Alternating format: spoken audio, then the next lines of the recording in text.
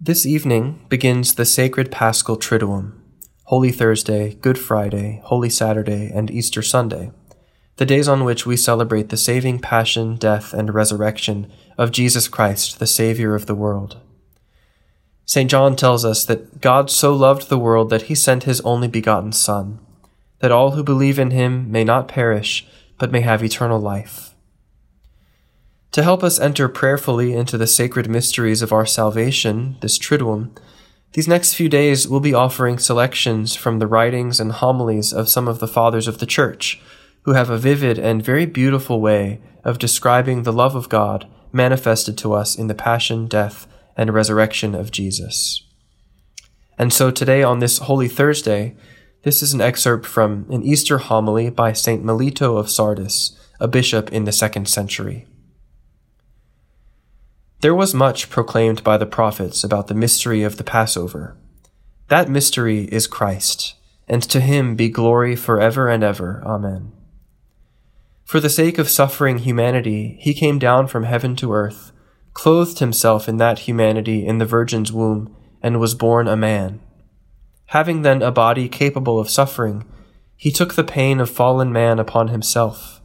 He triumphed over the diseases of soul and body that were its cause, and by his Spirit, which was incapable of dying, he dealt man's destroyer, death, a fatal blow. He was led forth like a lamb, he was slaughtered like a sheep. He ransomed us from our servitude to the world, as he had ransomed Israel from the land of Egypt.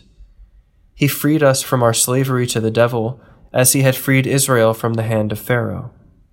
He sealed our souls with his own Spirit, and the members of our body with his own blood. He is the one who covered death with shame and cast the devil into mourning, as Moses cast Pharaoh into mourning. He is the one who smote sin and robbed iniquity of offspring. He is the one who brought us out of slavery into freedom, out of darkness into light, out of death into life, out of tyranny into an eternal kingdom, who made us a new priesthood, a people chosen to be his own forever.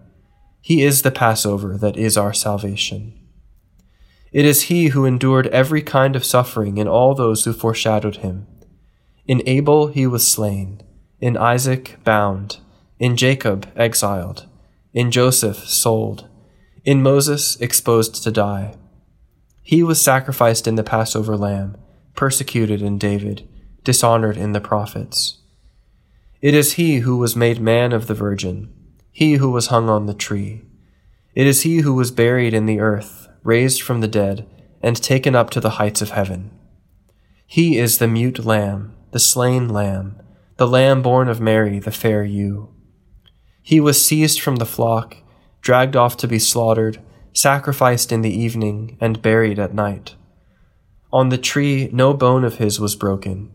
In the earth his body knew no decay. He is the one who rose from the dead, and who raised man from the depths of the tomb.